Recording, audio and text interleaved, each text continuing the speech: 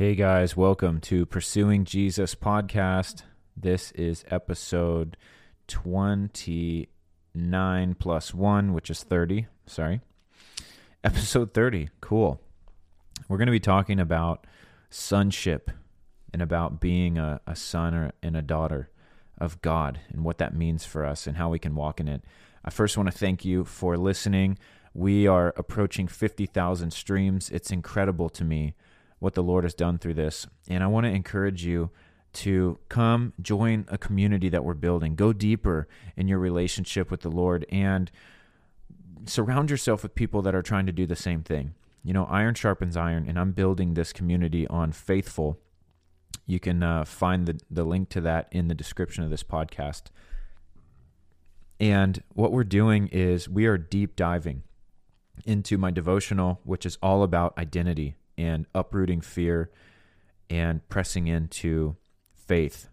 It's been incredible. Last night we had our monthly Zoom, and everyone on there was like, this was so powerful. This was so encouraging. I can't wait for the next one.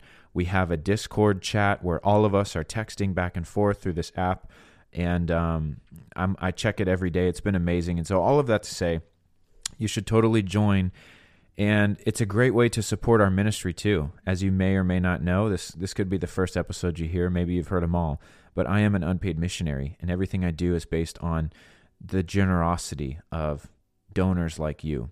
And when you give through Faithful, there are things you get in return. Now, if you just feel like the Lord wants you to sacrificially give and you want to support our ministry, you can do so through Anchor, through that service, or you can go to my website, shanewinnings.com, and then just hit the give button, and you can support us. We are looking for some monthly partners to come alongside us and help us as we raise monthly funds to be able to do ministry on a whole new level. We want to be able to rent tents, and we want to be able to hold revivals, and we want to be able to travel and see revival happen and do amazing exploits for God.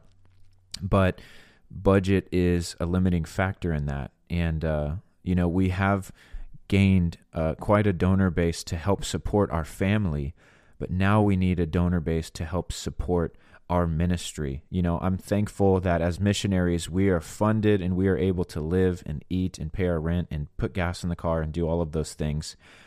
But now we are asking people to join us so that we can go forth with our ministry and do more. We want to do more. We want to see stadiums filled. We want to do so many things. Tent revivals all around the nation. That's going to cost some money, and I don't want to charge people to come to a tent revival. I want it to be free. And so for it to be free, people have to give first. And so I'm asking you to prayerfully consider partnering with us. Again, shanewinnings.com. You can click on give, and that's a great way to do it. But if you want to get something in return, check out the platform on Faithful. There's 3 levels of giving, and you get something back for your giving. And so it's just a way to say thank you and also to build this community. So let's talk about being a son. Being a son, being a daughter of the Most High God. I have my Bible. I'm going to flip to 1 John. And this is where I've been reading recently, and the Lord has been really speaking to me out of this. If you haven't read 1 John, you really need to. He talks about being a child. Listen to this. And now, little children, abide in him, that when he appears, we may have confidence and not be ashamed before him at his coming. If you know that he is righteous, you know that everyone who practices righteousness is born of him. Behold, what manner of love the Father has bestowed on us, that we should be called children of God.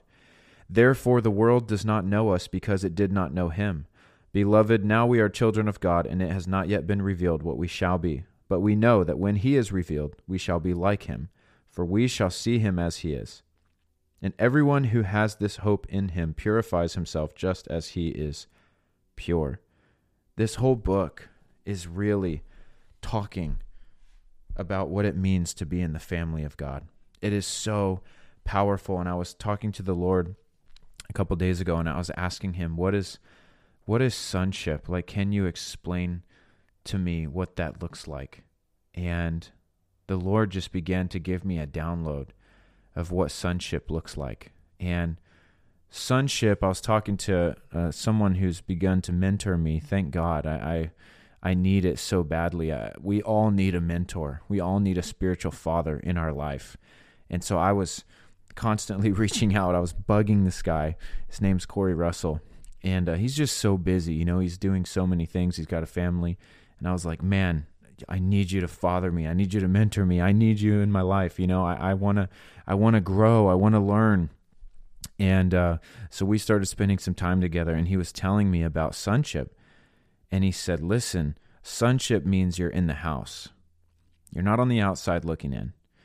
You're not out in the yard. You're not trying to earn your way inside. You're not trying to do good enough so that, you know, Father will open the door and you can come in.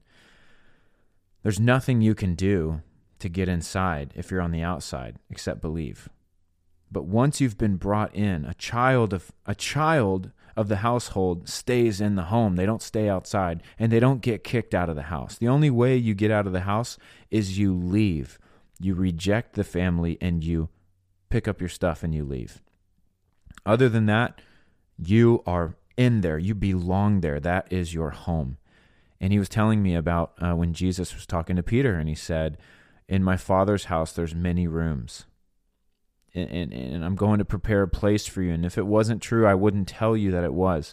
And so he's explaining to Peter, like, listen, there is a place for you. You are going to reside in the Father's house. And it started to click with me. And so I went into the woods after that, and I just started praying and started reading 1 John. And I was like, Lord, will you break this down for me more? And the Lord began to speak to me, and he said that a lot of Christians feel one of two ways.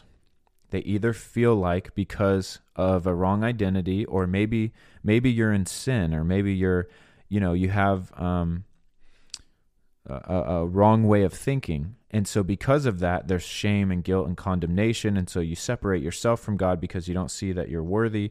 And so you think that you're outside the house. And what that produces is striving, because you think you have to work or earn your way back in, or you don't even know if you were ever in the first place. But then the Lord began to show me a deeper way of thinking that has been hidden. I haven't heard this talked about ever. And he began to explain it to me like this. There are Christians that are in the house and they know they belong to God, but it stops there. They have their own room. You know, they're in the Father's house, they're in their room, and God is inviting them, the Father is inviting them down for a meal, you know, for intimacy. But what happens is, because of cycles of sin, because of shame and guilt and condemnation and wrong ways of thinking and wrong identity, we lock ourselves in our room. He said, Shane, people lock themselves in their room because they don't feel worthy to come down to the dinner table. They don't want to look me in the eye. And so what happens is the Father is waiting to have a meal with us. We're in the house. We belong to God. We're Christians. There's no question about that. We have eternal life. We have been saved. But we're in our room. We're isolating ourselves. Now, what are we missing out on? The Lord told me this. He said, at the table is love. At the table is encouragement. At the table is intimacy. At the table is correction. At the table might be a hard word, might even be a rebuke, but it's all from love, and it all leads to transformation and becoming more like Jesus. And then he began to say something. He said, Shane, sometimes people who lock themselves in their room miss correction. They don't come down. They don't receive the word. And so then what happens is that when they're out in public, they begin to act in a way that is not in alignment with our family values. And I have to correct them. I have to correct them in public, and it's painful and it's embarrassing, and I don't want to do it. But when they're acting out, I must make the correction. I am a good father. I won't let them act however they want out in public. And he says it breaks my heart because I wanted to make the correction in the safety of home.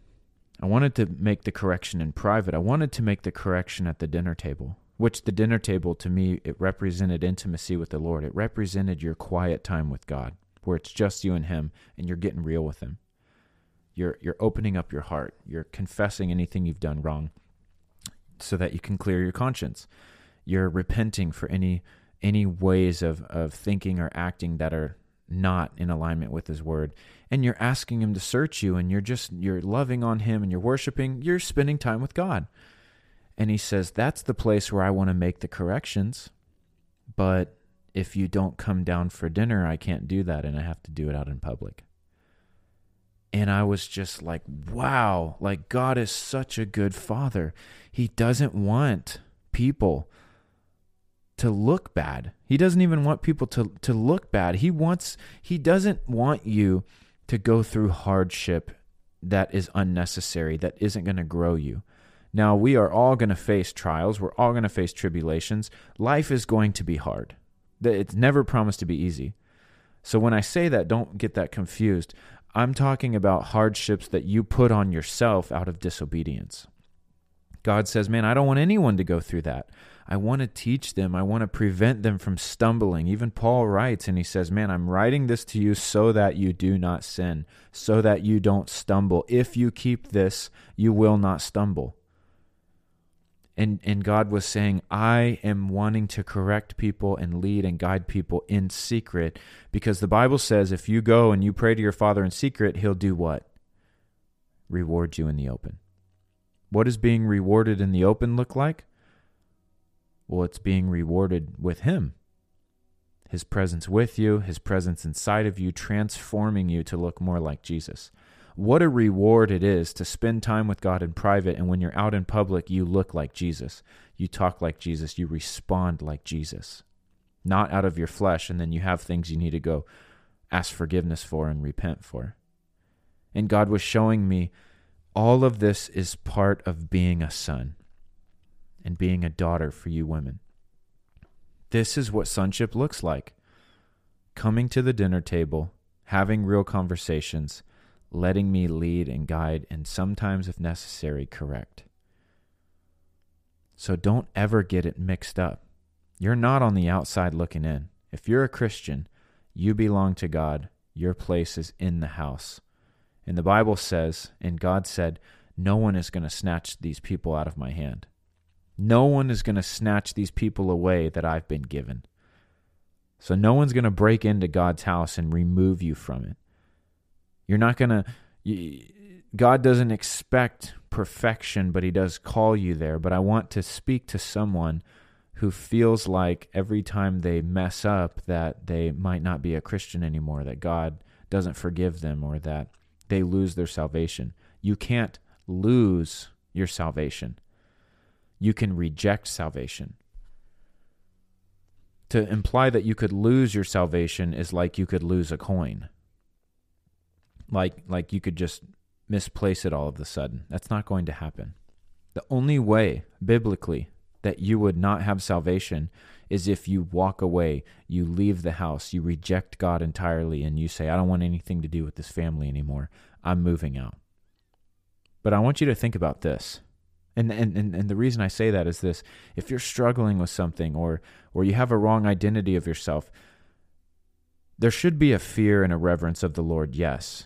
And I don't want to say don't beat yourself up, because you need to feel the weight of what you're doing, but it needs to be from a place of understanding that while your sin is serious, it's serious to God, and it should be serious to you. There is grace, and God is calling you to a higher place. He's calling you to a higher place. He's not condemning you because you've missed it. He's not judging you, and he's not saying, you know what, you've sinned too many times, I'm kicking you out of the family. No. In that regard, you're not going to lose your salvation, because when you miss it, your heart is breaking, and you don't want to be that way, and you're saying, God, please help me. Speak to me. I don't want to talk this way. I don't want to think this way. I don't want to act this way. I don't want to do this thing. I want to be like you. That is the position to have. And we look at the story of the prodigal son. Now, the prodigal son story is amazing because the son came home. He didn't lose his sonship. The father was waiting on him to come home. Now, could the son have stayed gone? Yeah, he could have. And the father would have been waiting forever. The father hasn't changed his mind about the son, but it would have been the son that rejected the family. So we see this prodigal son in arrogance, in pride, in ignorance. He's young. He thinks he knows everything, much like many of us when we were younger, and maybe even now people still struggle with that. And at times we can all struggle with that, and that's why we stay humble. But he says, Dad, give me my inheritance, I'm leaving. And he goes off and he does his thing. Now, what makes this story amazing is that he comes to the end of himself. He realizes he's sinned against his father and God, and he humbles himself and says, maybe I can go back as a servant. And what happens? He comes back to the father with humility and repentance. And the father says, you've been a son the whole time. I'm so glad you're home. Come back. And throws a big party for him. So if you're a Christian and you've wandered off, or maybe you used to call yourself a Christian and you've left, but you felt like you want to come back, but you're not sure how God's going to receive you, I'm telling you, God is ready for you to come back. Come back. Come back into the family. Come back. That is the redemption of the story of the prodigal son, is that he came back. He recognized that he had sinned against his father and God. He says, I have sinned against heaven. That's the most important piece of repentance, is you realize I haven't just sinned against my dad. I've sinned against heaven. I've sinned against God, the God of the universe. I have sinned against him. Lord, have mercy on me if I could only come back as a servant. Whatever it takes, maybe I could just come back and be in your presence and be in your house. And what happens? The dad's like, you're not going to be a servant. Come on, you're my son. You might have lost sight of your identity, but I never did. The only way that son could have stayed disconnected from that dad and that family forever is if he never came home. And so this message is for you, any prodigal, anyone who's backslidden so far that you've thought about just giving up on the whole thing entirely because there's no way God would forgive you and this and that and all these other lies. No. Learn from the prodigal son. Now, right now, I believe as I'm speaking, there's a grace over you. Maybe you've been convicted of something you're doing, or maybe you've just been totally apathetic towards God. But I believe his Holy Spirit is convicting you right now of who you actually are and where you stand with God. And there is a grace for you to repent. Right now, wherever you're at, just repent. Say, God, I'm so sorry. I'm so sorry that I've walked away from you. I'm so sorry that I haven't been living for you. And I want to come back home. I want to be yours again. I want to belong to you. And you need to know this, my friend. You've never not belonged to him. You may have walked away. You may have been deceived. You may have thought you knew what you were doing. But right now, as you repent and as you humble yourself, you will realize that God has been waiting for you to do this all along. He's never changed his mind about you. And so right now, I want to end this and I want to pray that you would stop listening to this podcast in a moment when I finish and just begin to give your heart over to the Lord. Confess to him, return to him, and start doing the things that you did at first. Get back into the word, get back into prayer, get back into church. Surround yourself with godly people and start running after the Lord again. You know what prodigal living is like, and it does not satisfy. So don't believe the lie any longer. Listen, you belong to God if you are born again. If you're not born again, you must be born again. That is the only way to inherit eternal life. So please give your life to Jesus Christ today. Let me pray for you. Father, I thank you in the name of Jesus that you love us so much. Lord, I thank you that you have given us the right to become children of God to those who believe in your name. Thank you, Jesus, that you paid the price for us to be restored back to the Father by your blood. Lord, I pray for every person listening that has run away, that has deliberately turned their back on you, or that has backslidden and has found themselves in a place they never thought they'd be and they're unsure.